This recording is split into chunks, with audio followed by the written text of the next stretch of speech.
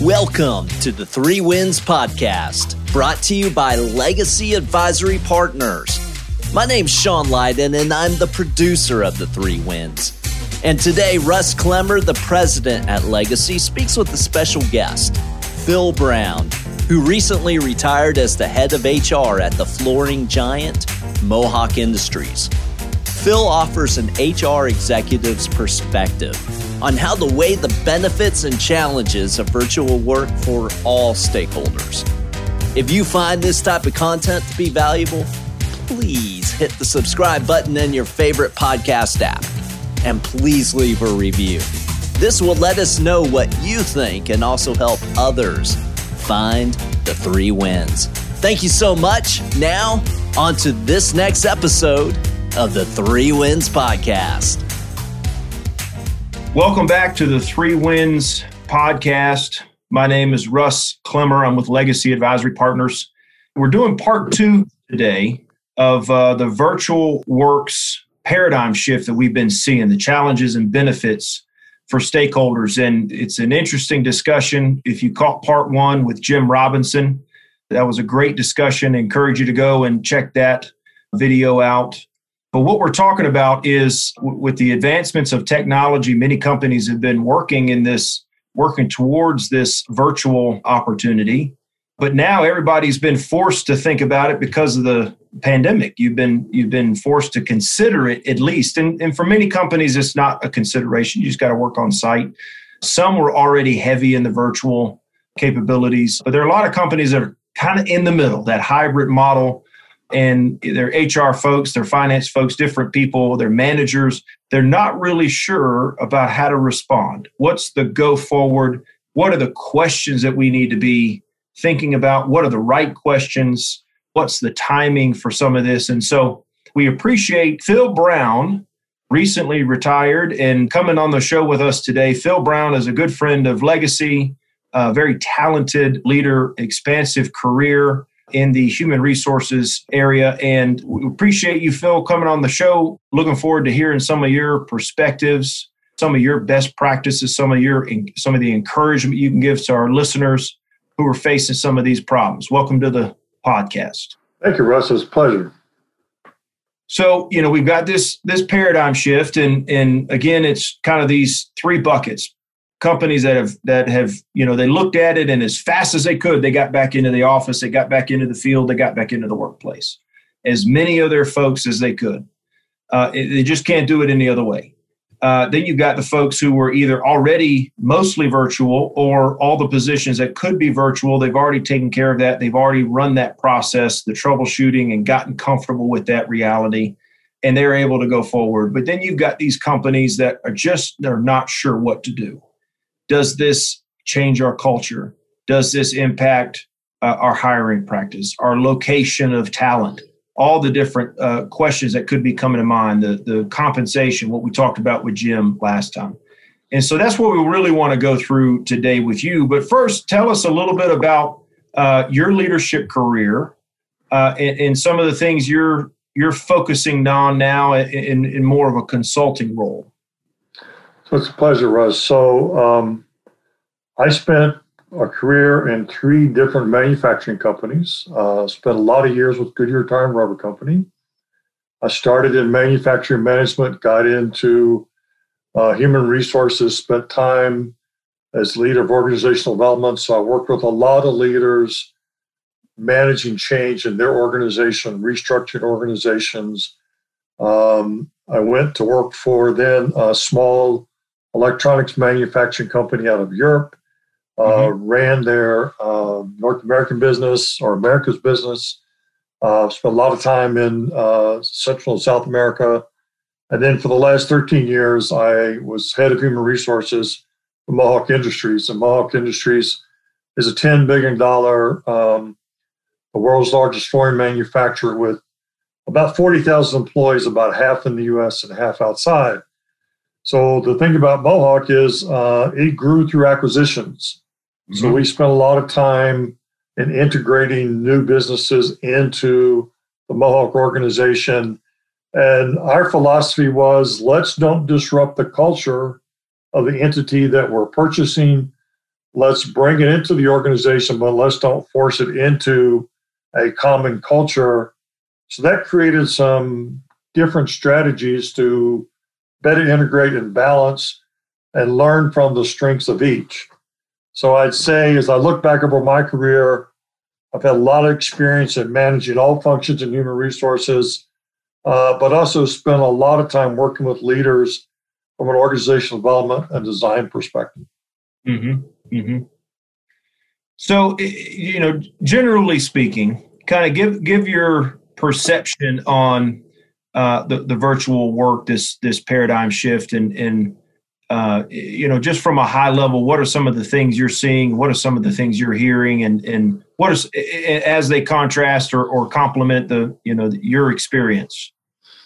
Sure. So let's start with the word paradigm, and I do that because years ago I was leading a team in Canada. We were doing a new plant startup, and I talked about how you establish the paradigms in the organization and how those paradigms shift over time for different reasons. And after 3 days, upon exiting the meeting, one manager stopped me and said, "I don't know what a paradigm has to do with anything." So I've always assumed it was my accent was a problem. So, I always try to tell people the word paradigm means we have a pattern, we have a way of doing things, right? Yeah. So when that paradigm shifts, we all go to zero. We can't look back and say, how did we do it yesterday? Because the way we're going to do it tomorrow is different. But I think the fundamental premise is you have to start with the work. Yeah. We create organizations to perform work. Some of it's very highly transactional. It's hands-on. It has to be done every day. I call that the core process work. In a manufacturing company, the people that make products, design products, and sell products, without them, nothing happens. And then there's the rest of us who are supporting that, and we have work to do in support of that. So when the paradigm shifts and we all go to zero, as happened at the beginning of the pandemic especially, then we have to stop and think about our culture and how we manage change. Of course, the biggest issue in managing change is the resistance to change. Mm-hmm. So one thing about a paradigm shift is when that occurs, resistance goes to almost zero because you have to do something, right? So back when the pandemic started, one advantage for Mohawk, I guess, is Mohawk has a large business in Italy. And Italy got hit first, the hardest, and we watched their response. And their response is, how did they deal with professionals, staff who are working in an office environment? How did they move that to virtual? And they just they followed their cultural norms as building a plan and managing to that plan in a very structured way. So they set a goal every week. X number of people would be moved to working remotely, and they had to get all the technology to support it. They had to get all the communication in place. And now they expedited it over time because each week they were learning quickly, but they had to get there ahead of the government shutdown because, like many companies in Europe, every business was just literally shut down from operating other than virtually. So fortunately for us, we got to learn from that experience. But when that paradigm shifts, you can lean on the strengths that you built over time, but the how-to has to be about how to get the work done. Yeah, I think that's a good distinction. The what is the same, right? If you're manufacturing, you're providing a service, the what does not change, but the how-to.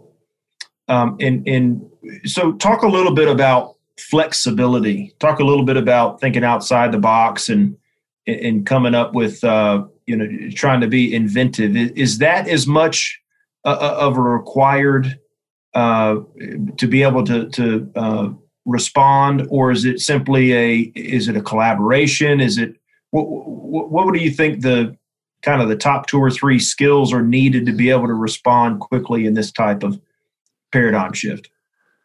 Well, the thing I've seen with organizations is that the people that have been successful managing change, they utilize the strengths and competencies of their organization. It's not always just what the culture provides, but how have they been successful in the past, and looking back into that and working from that experience base. Of course, virtual technology has been around at different levels for a long time. And many people have resisted moving to, we all started early in our careers with conference calls. And of course, that was always interesting scenario. And then Skype came along, and some organizations were resistant because worried about data security, information security. And then Zoom came along, and that's really opened it up for not just workplaces, but for any organization, any social organization, anyone. Yeah. So we spent a long time in Mohawk. We created a very aggressive population health strategy for our workforce and employees and family members. And we kept working with the healthcare community saying, we want to start people contacting you virtually. So can I come virtually to the doctor's office online, as opposed to me just having to come to the office for just regular follow-up or triage around certain things? And the healthcare community has been, their paradigm is, we've got to protect patient data. There's this law called HIPAA, and we can't get around HIPAA. And then state laws, doctors' lobbies are pretty strong in some states, and Texas was one of the last states to allow telehealth products to come into existence. But that was all resistance to change. And then the healthcare community says, well, we'd be glad to do it, but what are you going to pay us? Which is a fair question, right? Sure. But we got to solve the reimbursement problem. So virtual technology can enable your strategy. Doesn't mean it will, but it can. And you have to manage for it. So how we approach it is, we have large locations where we have on-site clinics, so people can physically go to the clinic. Mm-hmm. Then I said, well, I want that same capability for small locations. You couldn't afford to have full-time staff, so we set up a virtual clinic where you go in an exam room, an occupational health nurse would support you, and you're talking to a physician or a nurse practitioner or physician's assistant somewhere else in the country. So we started showing that to healthcare entities around Georgia and other places, and they began to embrace it. But the resistance to change was really strong. So you have to think about your customers, your employees that do not want to work from home for lots of different reasons. You have to help them understand how the capability helps the work get done. It's always about the work. Yeah. So then, and it's not just about, one of the traps we HR people get caught up in is some employees say, I want to work from home all the time. Others say, I ever want to work from home. And then there's those in between. And so we're not starting off with a decision from an employee relations perspective, but I've always approached it, said there are three stakeholders in the business. Yeah. There's customers, yeah, without whom you don't have customers, you don't have a business. There's shareholders and owners who own the business, and there are employees who do the work. And you have to balance the needs of all three stakeholders. Now, the balance is not always the same, but it's equitable. Right. We used to use this example for new employees in a startup and said, we're going to manage by principles. And one of those principles is we're going to balance these three needs. We created this thing called a tri-balance. And people said, well, I don't really understand it. Just tell me what the policy is. We said, it's like this. If you come in one day and say, hey, I want a 10% raise because I work hard and I think I deserve it, then the question becomes, will the customer pay for it? If the customer won't pay for it, then the shareholders are going to have less return. Or you're going to perform more work for more money or what, but you have to have those discussions. So with this whole notion of working remotely or working from home, I always like to refer to it as working remotely because we know some people don't work from home, but they work remotely. And right. That's okay. Yeah. The question is, can you get the work done? Yeah. Then once you can make those determinations, then what frequency, it probably should not be 100%. But once you determine the frequency, then how you build the organization support system around that becomes the real next question. Right. And so when you have folks that are, resistant to that and kind of assessing, some of these shifts, I always go back to it because of our work with the Grade 8 and kind of what we view as a good culture barometer. When we work with organizations, we talk about the Grade 8 and the vices and the collaboration effect on profits.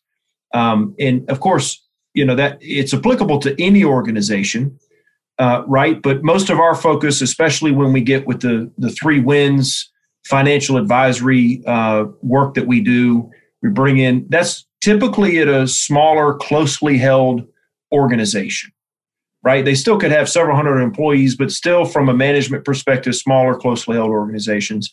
Your experiences with very large organizations, which take on a different culture, right? There's cultures and then the subcultures in different places are different. And you have to reach over across the pond over to Italy and learn from them and see what works. And so when you get into some of this stuff, how do you talk with these folks who have this culture that's broad and it expresses itself in many different ways in these large organizations? How do you talk about culture with them, especially within the lens of this shift that's going on with this virtual question? How do you talk about culture?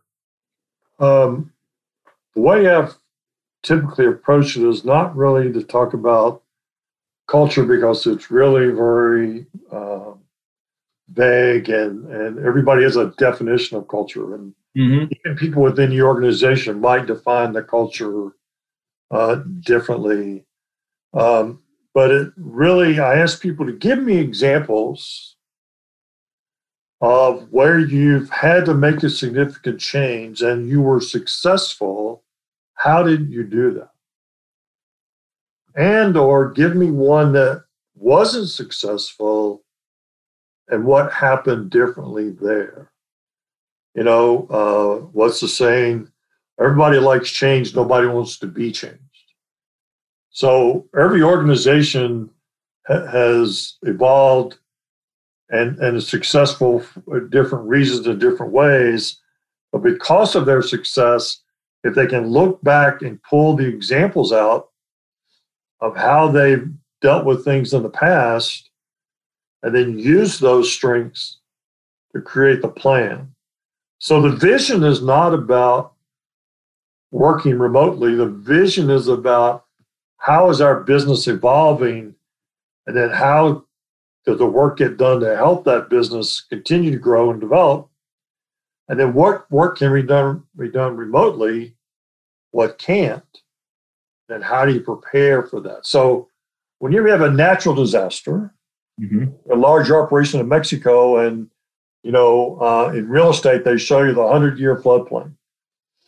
Well, this particular time, they got the 100-year flood, never before, and it just shut everything down. Everything was underwater. A huge complex, manufacturing complex. But that particular culture was very structured, and people went to work immediately. Employees showed up and spent weeks just cleaning up and getting the building back in shape, getting equipment fixed. But they look back and say, how do we work every day? And the work's going to be different for several months. How do we take that culture or that work habits, if you will, and how do we apply it to correcting this problem. So the pandemic might be very similar to any other natural disaster. And how do you attack it? I think that really is. A great perspective, and one that applies to any organization, whether it be a smaller organization or a larger organization. Is that knowing and being able to pay attention to that change management where you've done something well, and it's the same in something Jim said on the other call, which is it's true and similar for you. Jim said, the amount of time I've spent in working with these different organizations in my career, he said, there's nothing that's new. He said, this is different than what we've done before, but we've had to respond to things like this. He said, and that's probably the one thing I would want to, encourage everybody to remember.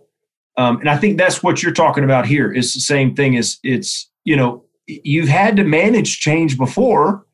It's different going through this pandemic and the virtual question. It's different, but how did you go through it and think back and reflect and follow that same recipe? That's really encouraging, I think, especially when, people may drift into, well, if we make these changes, it's going to impact something negatively, whether it's culture, whether it's organizational chart, but you still have to manage a change because the change is inevitable.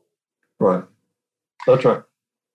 So I really like your perspective on the three different stakeholders, and when we kind of talk through the different perspectives there, I think that having those three stakeholders is a good way to kind of keep things balanced. But even within, you got your owners, you've got customers, but even within the employees, I think, getting into managing them and managing towards what helps them do their job more easily, what, is the how of the work, getting all that work done. So what are some good questions that you would ask folks, or you would encourage folks to ask, right? Knowing the right questions to ask and walking through that, as much as change management, knowing the right questions is a good thing. So kind of walk us through some good questions for people who may not have been through something like this, or may, need some extra assistance. Maybe they got too many other fires, kind of going on in the kitchen. What are some things that you would encourage folks to think through? Well, I think, first of all, I tell young people that are entering a human resource function, I say, look, the best thing you could do at the beginning of your career is become a first-line manager in your organization, because in the future, as your career grows in human resources, you're going to be developing policies for first-line managers to implement. They have less information than you do. They don't always know the reason why or the source of what you're trying to solve. So understand how it has to be evolved and communicated. But as we develop policies or practices, as we go through this transition, where expectations for managers change and their expectations for their people change. So we have to train our managers, right? But we have to start with what those new different expectations are. So we have to make sure they know how to communicate to the remote workforce. They know how to collaborate with the remote workforce, how to recognize the remote workforce, because you're not there every day. You can't walk by the office or walk by the cubicle and say, great job. But also, you've got to enable them to influence. I remember as a mentor and counseling young people over the years, we talked about how you influence decisions. And it always begins with, well, I'm not really into the organizational politics. Well, that may be your preference, but organizations have politics. That's the nature of it. And so if you want to influence decisions, you've got to understand how that works. This isn't a negative thing, it's how it works. So now if you've got a large percentage of your workforce working remotely, how are they going to influence decisions, influence ideas? So employees need some frame of reference, some education, some preparation, and managers have to be sure that that can happen because it's going from face-to-face to remote to communicating through multiple people, perhaps sometimes. So I think, one of the steps is always start with the work. Whenever I was asked to help someone restructure their organization, I would say, look, form follows function. So don't tell me what you want the structure to be. Let's understand the work. Let's start with core process work and then support work, and let's get rid of work that's no longer value added because times change, needs change, whatever. Start with the work. Look back where the strengths of your organization are and how to use those strengths. Mm-hmm. What work can be remote? What can't? Be upfront about that. And Right. what frequency for remote? And then develop a change process. But it's not about remote work. It's about how that becomes an element of your transition to whatever your longer term future state or vision, whichever terminology you prefer. What gets you there, right? Yeah, I think that's a really good formula. And so just for example, some of the listeners and you've got different things you're trying to work on, and some folks may not have, some of the expertise that they need. Well, what are some processes? What are some things that you could come alongside and help HR leaders as they're trying to go through this process? It may not be just, obviously for the virtual work change. That could be one initiative that they're trying to sort through. What are some things that you can do from your position to come alongside and help some of the HR folks who may be listening? Well, I believe most change is an evolutionary process. Rarely do we do revolutionary well, right? So from an evolutionary perspective, where I've been able to help leaders in the past is let's stop and let's define where we are. Let's talk to enough people. Let's get enough information, get enough feedback. And what does the current state really look like? And then separate from that, where is it you're trying to take your organization or your business? What's your future state scenario?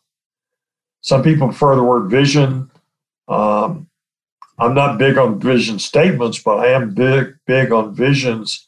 If you can describe what you want it to look like in 3 to 5 years, and I have people draw pictures of what you want it to look like and draw pictures of what it's like today. And then where it's really becomes critical is how do we define a process that fits within your organization's culture to change from this current state scenario that's not getting where you want to be to this future state scenario. And how do we build those elements? How do we get people aligned? How do we identify the critical mass for change? How do we identify those that are resistant? And how we deal with resistance? And sometimes, an individual who will not change, you have to deal with that very differently. We want everybody to get there, but not everybody always gets there. Yeah, I like what you're saying about the vision. When we sit down and talk about, especially with these business owners they've not gone through transition personally, especially the ownership transition, right? You do that once, typically. If you're a founder, you grow the business and you go through that transition one time. But what we like to do is catch them early enough to be able to say, what do you want it to look like? Right. Let's paint that picture. Let's set that vision. And it's really the same process no matter what you're trying to accomplish is getting it out of your mind and getting it out of, the space between your ears so that other people can see it, other people can collaborate around it and assist you in that process of getting there. And that really is the critical, because if we can't get somebody to express where they want to get to, they'll end up somewhere, but it won't be because they planned it out. It's just because of whatever kind of happened. Right. And I think something that an outsider can do is talk to key leaders one-on-one and then collectively to help paint a picture of how everyone sees the current state and how everyone would see where the organization is headed, and help develop alignment around that future state. Right. So what does that look like? You just you sit down with the key leaders and kind of talk through with whoever's kind of organizing a project and work through a process of getting everybody's feedback. Describe that a little bit. Well, so there's one-on-one discussions with individuals, there's group discussions, and then it's sitting down, providing feedback. I did a workshop for a team in India one time, and 7 or 8 key leaders in the room running that business. And one of the techniques I've used is towards the end of the meeting, I would say, okay, everybody take a 3x5 card and write down one thing that if we don't manage, we're not going to be successful in achieving this vision. And in that particular event, all but one card was pointing to the problems with the leader. And so a 3-day session turned into a 5-day session, but they got at a much better place, but they had to say it privately, I guess, because nobody knew who said what on the cards, but it caused the conversation to stay in the room. So they finally put the elephant in the room, which I guess is indicative of India. Put the elephant in the room, it's out there, and my job was to force them to deal with it. Yes. Yeah, I think that's one of the key things. Talking about one-on-ones, being able to talk to key leaders, there's a certain level of objectivity that you bring to the table, a certain level of accountability that you bring to the table. Right. Because you're not giving them the answers. They're giving you the answers, but either they spend a bunch of money talking about the problem and don't do anything about it, or they follow through with it because of what they know that they can achieve. And then in the end, it's all about everyone aligned to the direction and aligned and committed to the transition plan. And a role I've played over time is to come back in periodically and say, okay, you guys said you're going to do X by Y. You haven't gotten there yet. Let's talk about that. I've always used the example. It's like a journey. If you're going to go from point A to point B, you can't stop in the middle and not go, right? You just can't. If that point B was the right place to begin with. But sometimes we get diverted on this journey. I always think about going from current state to future state as a journey. And if the destination is where you really want to be, you can't stop too long in between and enjoy the scenery. Because it's going to be better in this future state that you've imagined. Yeah, that really is. That's some key wisdom. And, sometimes you work with teams, and depending on what it is, and we see this a lot with the founder syndrome. They know every role because they've had to dabble and play every role. And sometimes they can't get out of the way fast enough or on time.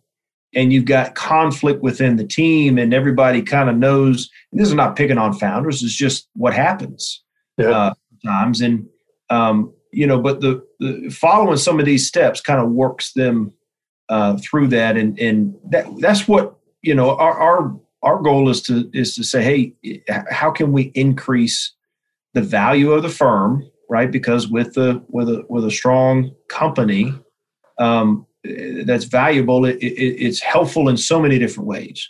Hiring more people, helping new and different customers, expanding with vendors, and taking care of the owners and the stakeholders. And so as you can grow the value of a company, you're able to touch so many different areas.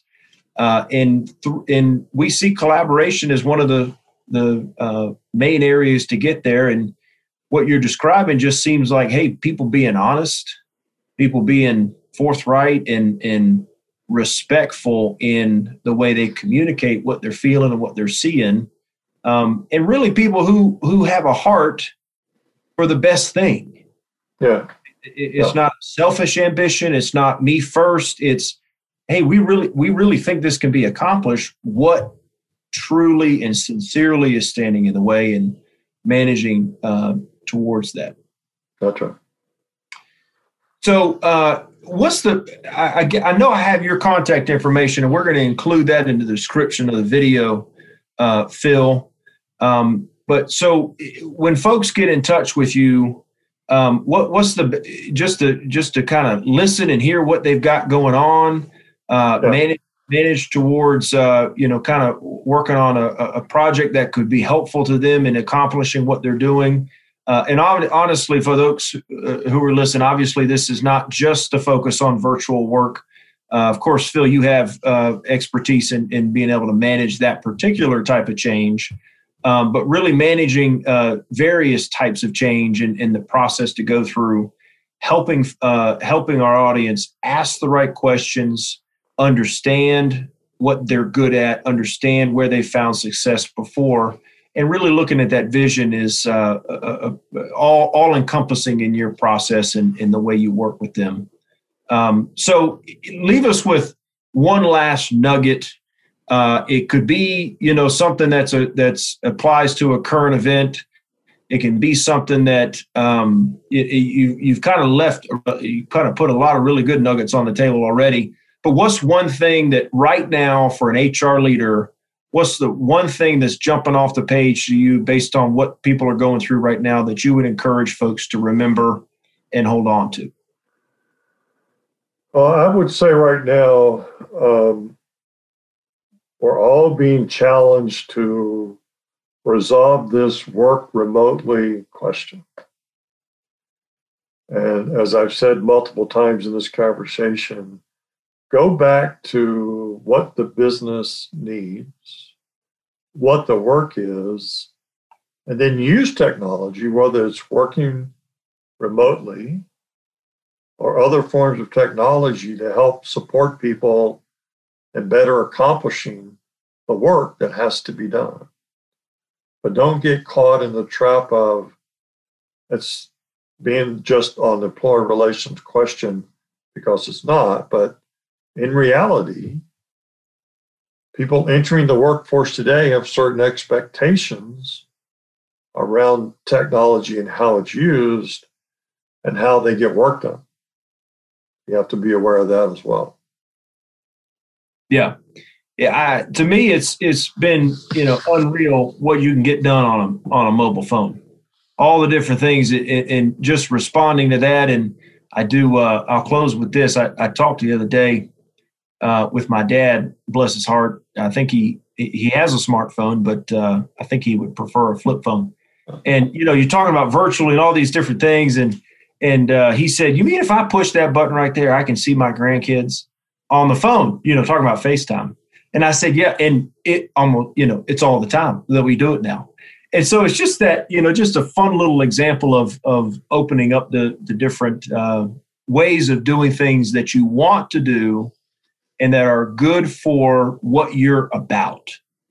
Opening up to those types of things and letting that carry you forward and accomplish things that you really want to accomplish in a different. Yeah, so it's there are multiple generations in the workforce, and so when the pandemic started and our church shut down except worship services online and YouTube and so forth, I talked to our Sunday school teacher and I said, "Hey, look, we can do Zoom calls."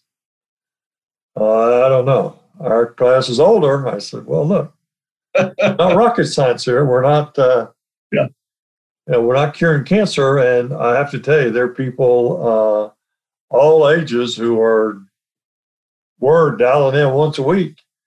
Yeah. And some in their 80s know how to make the call. So it's there. It's there. And it's a good thing. And I think that, being wise about it and being cautious, especially where you need to be, but not using that as an excuse not to move forward with it. And that's right.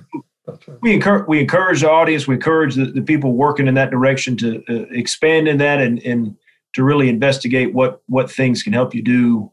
Like you said, what's the work and how do you do it better? And so thank you for these great timeless truths and your perspective, sharing some of your background and your experience and some of the things you've been through. And we look forward to hearing about some of the projects you work on. And we encourage anybody listening to make sure you reach out to Phil and connect with Phil.